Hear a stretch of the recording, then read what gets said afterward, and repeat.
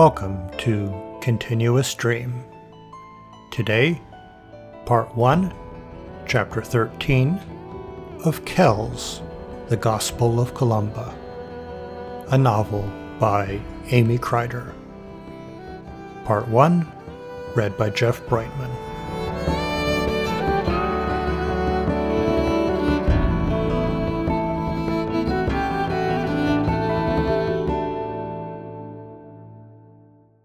Chapter 13. A Bargain. Edith and Emer were staying in Fiona's house. She had asked that they sleep with her after her son's death. Fiona had quickly changed. The light of her former gaiety snuffed out.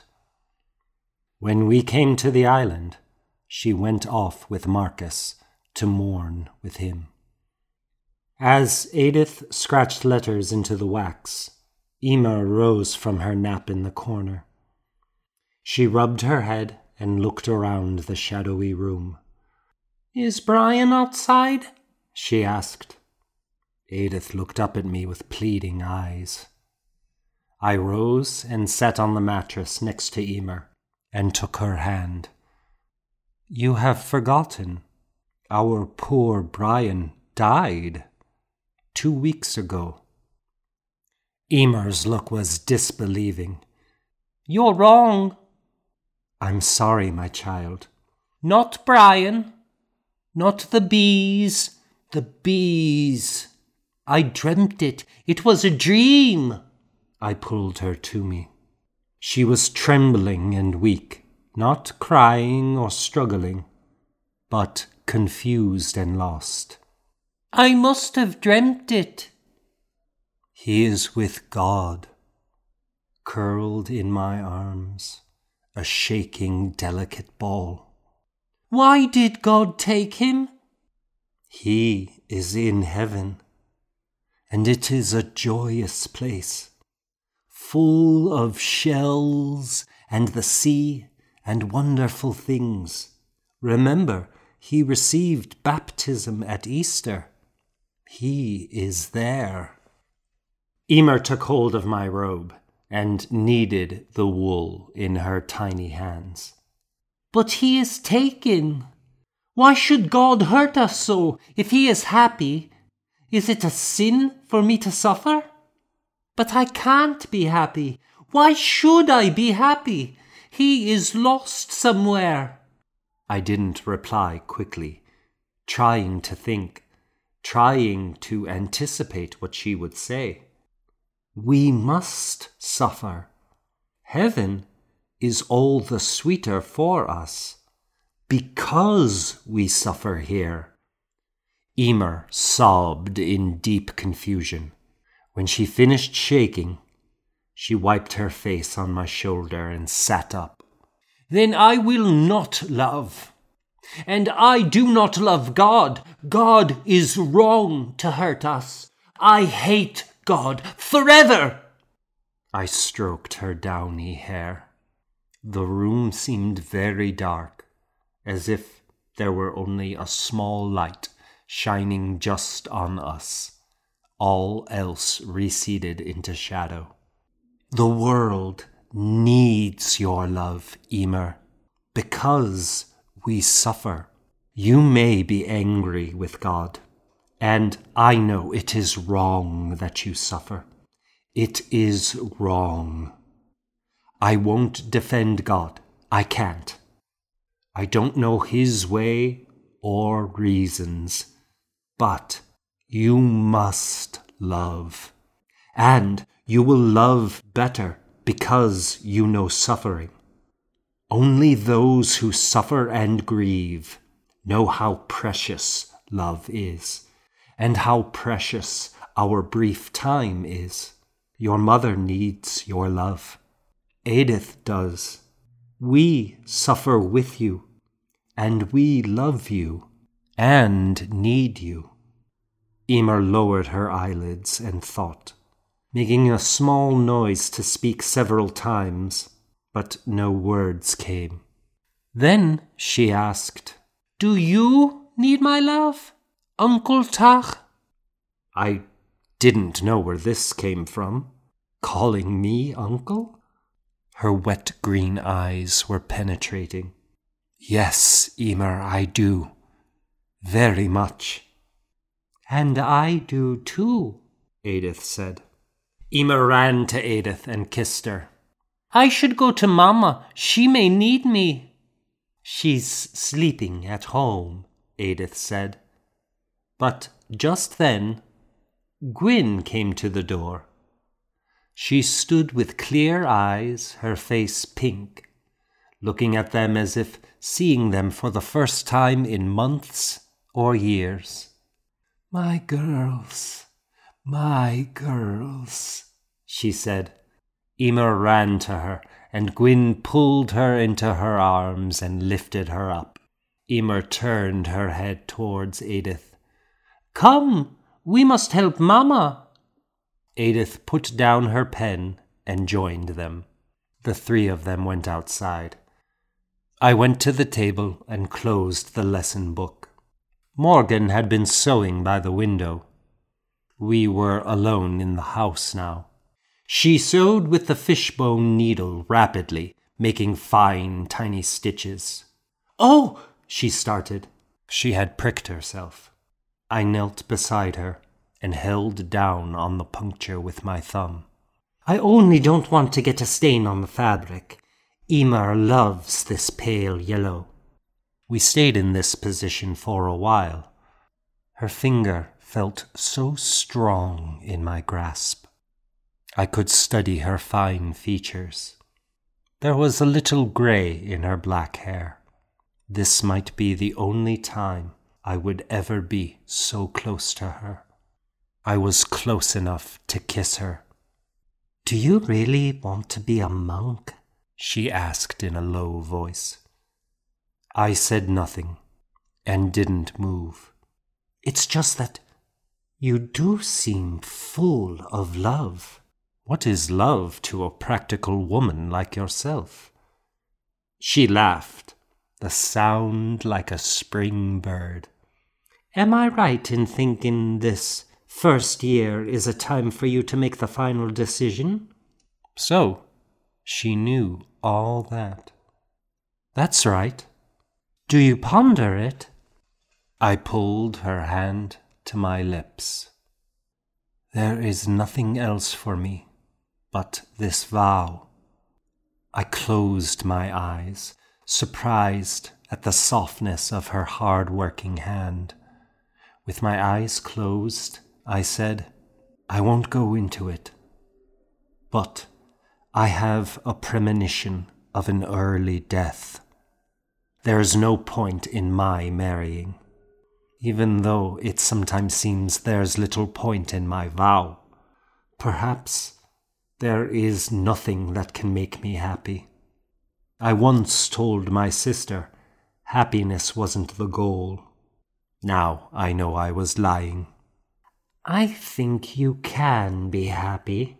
She turned and grazed my lips with hers. I had never been kissed. It was only a touch, like the sigh of a cloud. I pulled away. "I'm sorry," she said. "I don't want to lead you into sin." I wrapped her hands in mine. "Don't be sorry. Perhaps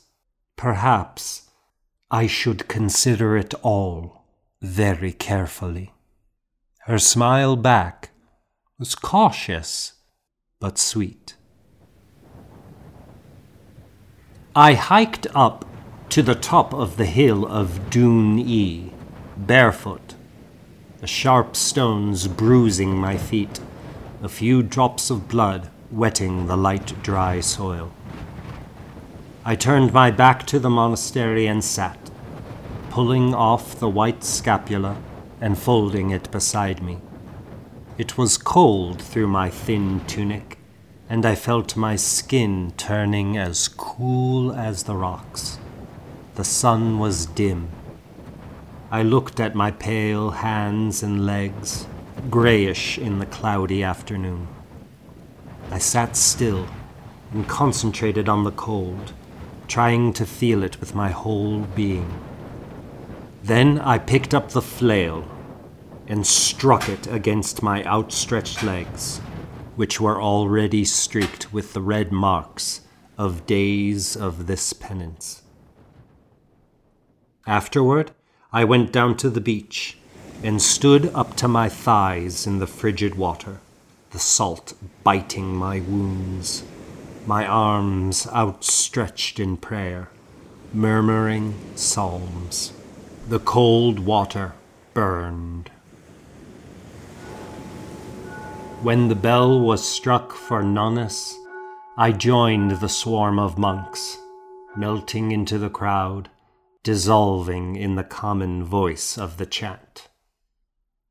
I didn't notice how the abbot or anyone else reacted to this penance, which I observed every day between Sext and Nonnus, no longer noticing how anyone looked at me or feeling judged. I didn't carry out this activity as a punishment, not to castigate or torture myself. It was not out of a belief that I had sinned against God and deserved pain. It was only that penance was the one opportunity for relief. I was glad for the vow of silence, that I wasn't required to speak. My whole body felt like a vessel of secrets, of painful longings and sinful needs. I only wanted to need nothing, to cast all need out of myself in icy waters and starved sleep, to burn up all need, like burning a wasteland of weeds to clear new ground.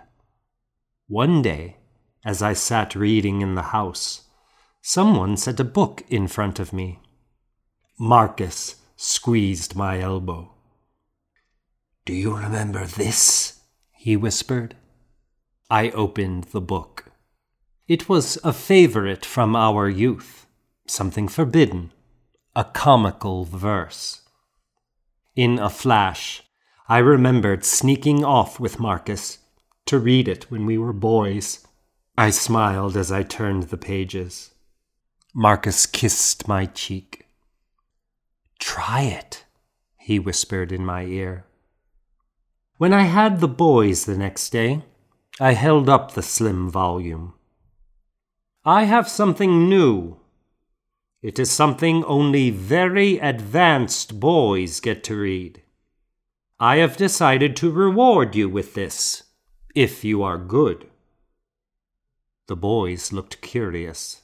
I glanced at Terran, who sat straight and attentive in his chair. "It is called the Hesperica Famina, the Western Orations. About hungry scholars. It is about boys like you in a Latin contest, showing off their skill." I opened the book to show them. "Terran, why don't you try reading this?" Terran cleared his throat. "Nam equali plasmamine mellifluam populas osonici faminis per guttural sparginem?" The boys giggled at the flamboyant language. I translated. "Do you produce with equal skill a mellifluous flow of Ausonian speech from your vocal cords?" They laughed. Terran continued.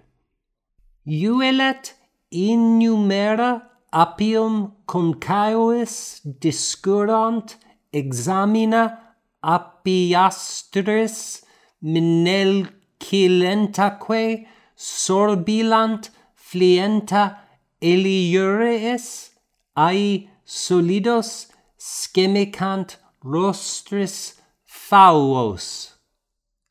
Terran broke into a smile. Can you translate? I asked. Terran blushed. As when countless swarms of bees run to and fro. Rafe raised his hand. In their hollow hives. He turned to Oswald, who said, and swallow floods of honey.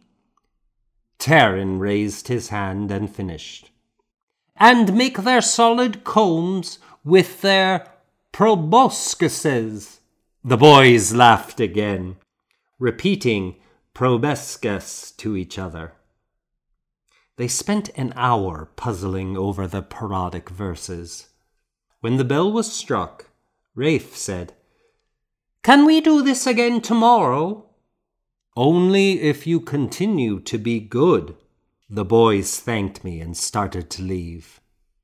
I caught Terran's eye and motioned for him to sit back down. Terran sat, looking nervous. I was better today, he said. I didn't smile. I think you are old enough that I can ask you, why? Why do you incur my wrath? Are you completely a wretched sinner who cannot control himself? Terran flushed. I am not wretched. Or I am. I am wretched. I want you to expel me. Send me home. Isn't it the only thing to be done with me? I sighed and shook my head. You must stay until you prove yourself. I want to prove myself. I want to prove my ability to ride and to fight and to lead men and solve problems. Why can't I prove myself in that way? In time, you will. And in time, you will go home. I think sooner rather than later. You can prove yourself by showing you can withstand a situation that isn't your choice. Be a man and bear up to it. There is manhood in facing unbearable situations. Terran rested his chin in his hand. If I'm good, can we look at this book every day until I may leave? I extended my hand, and we shook on it. We continued with Hesperica Famina. One day, I brought another book, The Lorica of Leidsen. It begins with a long prayer of protection, I explained. Tege spinam et costas cum artibus, terga dorsum et neruos cum ossibus, tega cutem sanguinem cum renibus, catacrunes nates cum femoribus. I had them translating on their own, scratching into their tablets, until they had puzzled out, protect my spine and ribs with their joints, back, ridge, and sinews with their bones. Protect my skin, blood, and kidneys, the region of the buttocks, nates, and thighs. They laughed as the list of body parts went on for pages. On Thursday, in the evening before Compline, Jeremiah came into the house and tapped my shoulder. We went straight to the abbot's house. I knelt before the abbot's desk. Brazal smiled. Connachtach, I want to compliment you on your teaching. I know you have improved greatly. Thank you, Father. With God's help. Brazal's smile broadened. Brother Nehard is getting quite old, and his duties burden him. Now that you have found your way in teaching, You will teach Fridays as well, and relieve our dear brother. You are up to the task." It did not seem like a question. I knew there was no refusing. There would be no more Fridays spent with Edith and Morgan. "Yes, Father. Thank you." Brizal patted my shoulder, and I left. Outside, I looked across the Sound at the dark, quiet island. The water such a slender obstacle.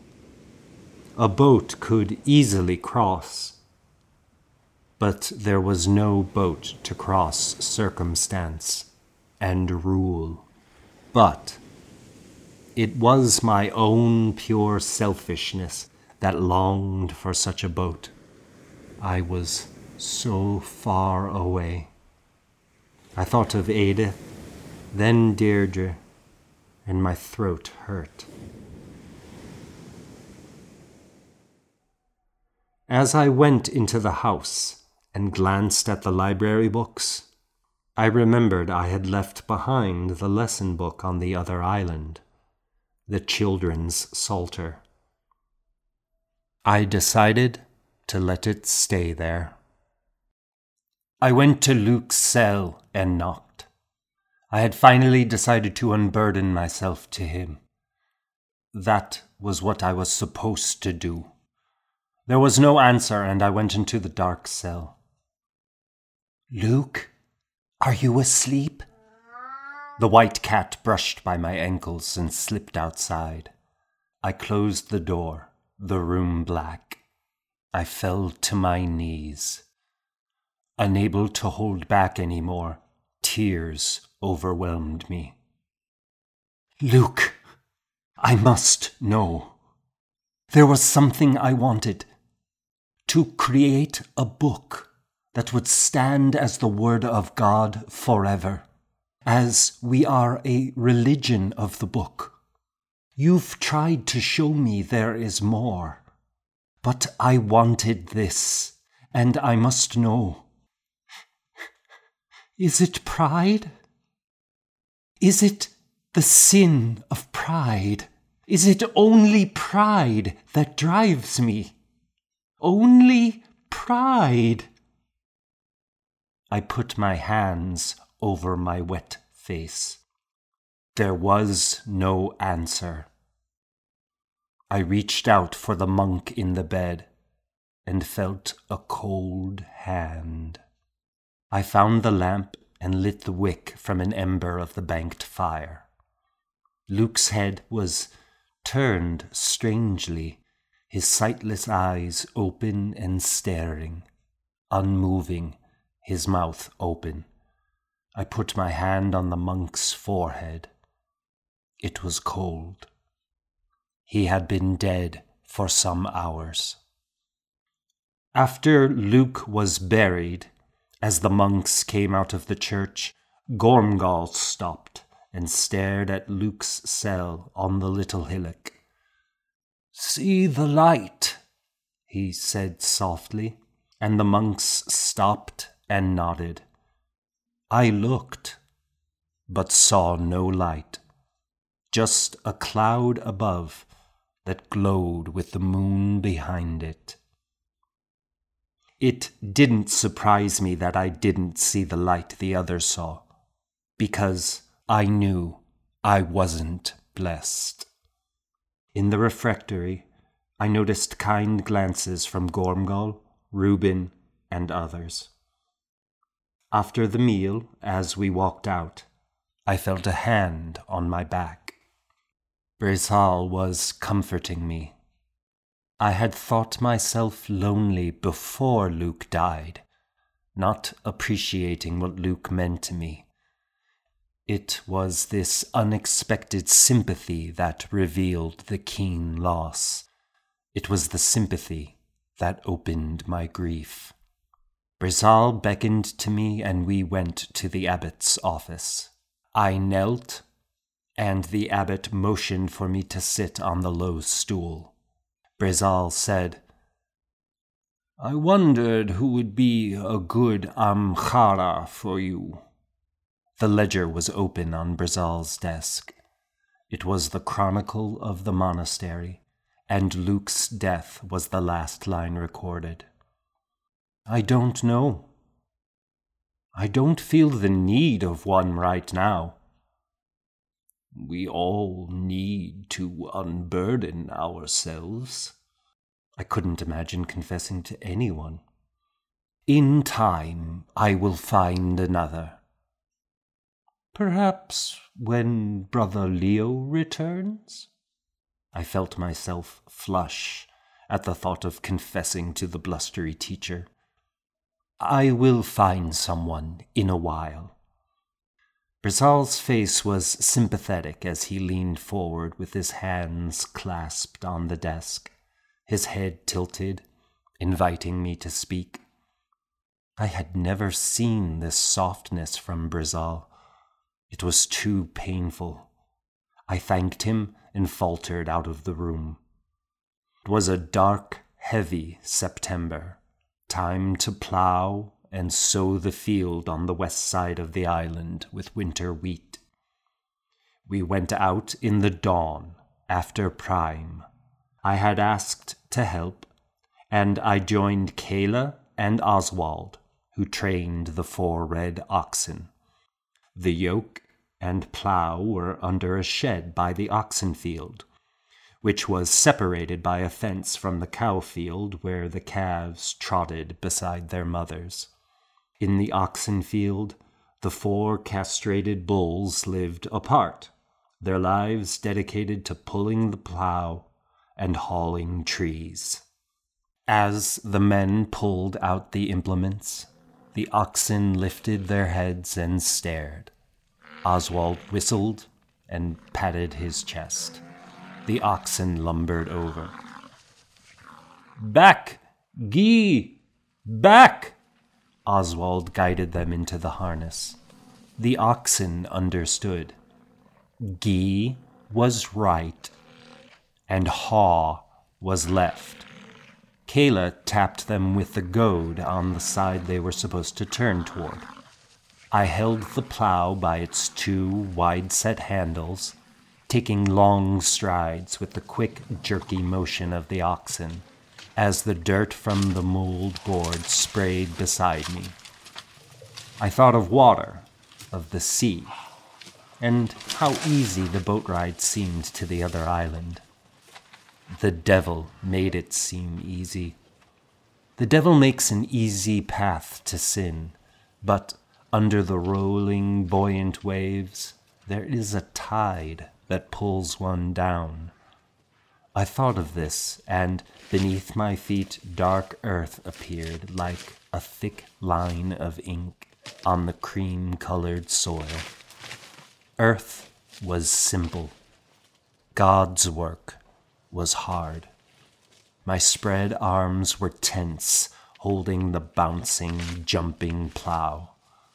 I felt it in my shoulders and back most, but also my forearms and my clenched hands.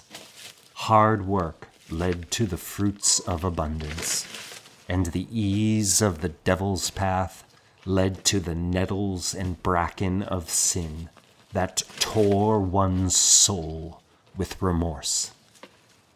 We came to the end of the furlong. Kayla tapped the goad. Gee! Gee! Oswald commanded. The plow leaned to the right. I leaned and lifted it slightly. We turned oxen and plow together, each doing a separate job in unison. Nothing existed but the pull of the oxen, the weight of the plow, the wavy line in the soil, my body shifting, Oswald's voice commanding them to turn, the goad rising and falling. The sun came out from the clouds, and it was suddenly bright and warm. Sweat trickled down my forehead. In the cold dark of the morning, the devil felt very present to me. But now, as I shook my head away from a cloud of midges, Unable to let go of the plow for a moment, the work absorbed me. How simple it was to work, to keep going forward in this dark line of earth, following the team, each part doing its duty. We 3 men and the oxen were connected, but unique in our own challenges. The oxen to strain together pulling, the plowman holding the plow, the slave to tap and goad them straight on, the leader to voice commands and encouragement, and to set the pace in front. This was everywhere, every spring and autumn. No one lived without this. It was a common, universal activity I had done all my life. To avoid such work seemed to break the bonds I felt with men who everywhere did this, and break the bonds with the good work that supported life. I forgot my thoughts because pain consumed me. My shoulders ached, my hands burned, my knees felt like pins were driven into them. The sun parched my throat, and flies teased my skin. There was nothing in life but this work and this pain. There were no thoughts, no philosophy, and no regret. We plowed through tierce and stopped when a 1/4 acre was turned. Oswald put his arm around my heaving shoulders. "We'll trade places now?" I took the goad from Kayla and stepped around to the right side of the team. Walking without the plow, my legs felt spongy and light. I could look up now. We were on the west side of the island, on the other side of Dune E, and the monastery was out of sight. Some brothers were milking in the cow field. The season of milk was passing to the season of meat. Calves butted their heads against the milkmen. I was still breathless and saw these things without thought, just saw, and felt love slowly displace the hot pain that gradually seeped out from my joints and muscles. It was not a love directed at anyone or anything, but something that spread in me, as the sun spreads on hills when the clouds burn off. It was something I felt without words and without naming it, a physical presence. We worked past Sext and Nonnes to finish the acre. I took another turn at the plow, and then Oswald again. The second time at the plow, the pain bathed me, held me like a blanket, and I immersed myself, pushing into the earth and pushing into the pain, the earth always giving way, and the pain giving and rolling back like a wave. Again, there was nothing but dirt, heat, and pain, and it spoke my name like a mother singing a lullaby. And then we were done, and the end seemed sudden after a lifetime of plowing. I took a staggering step back. "Water," Kayla said. We led the yoked oxen to the trough and pulled off the yoke. The oxen stamped and flung their heads to the water. Kayla fetched a pail of water from the well, and we drank lustily. The sun was low, and I wanted to wash myself before vespers. I helped put away the plow and yoke, and we went to the pond at the south end of Dune E. I took off my scapula and tunic and waded into the water in my braise. It was cold, but not nearly so cold as the sea water I was used to. I stood up to my thighs and splashed myself all over. Kayla joined me, stripping nude. Kayla swam and splashed like a merry boy, and then floated on his back. "You swim well," I said. Kayla stood up to his waist. "Wouldn't it be wonderful if the water was warm? Really hot?" "The last time I was in water like this was almost a year ago, when my sister and I cleaned the hides after slaughter. It's hard to believe it's only been a year." The water darkened around us as the sun sank. The bell was struck for vespers. I threw on my scapula and hurried ahead of Kayla and joined the throng. I still felt weak and light from the day's effort, floating on the waves of the chant. As we came from the church, I looked up at Luke's cell. The golden moon was setting over it, and light gleamed along the edge of the roof. The light brightly washed over the thatch until the whole roof glowed. Perhaps I did see the light. Surely this was the blessed light. Someone stopped beside me. I turned to Reuben. Our eyes met. What did my face reveal? I recalled Luke speaking of this, how wonderful it was to see faces and their emotions. Reuben had a sweet, sad smile on his face, his eyes glittering and knowing. My heart seemed to fill my chest with a slow beat. I had never loved my brothers.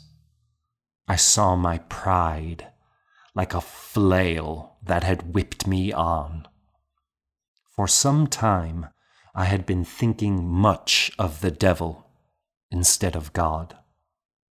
At that moment, I felt there was no devil but pride, because pride had kept me from love. Several monks gathered around us, looking at that light on Luke's cell, and all their faces were beautiful.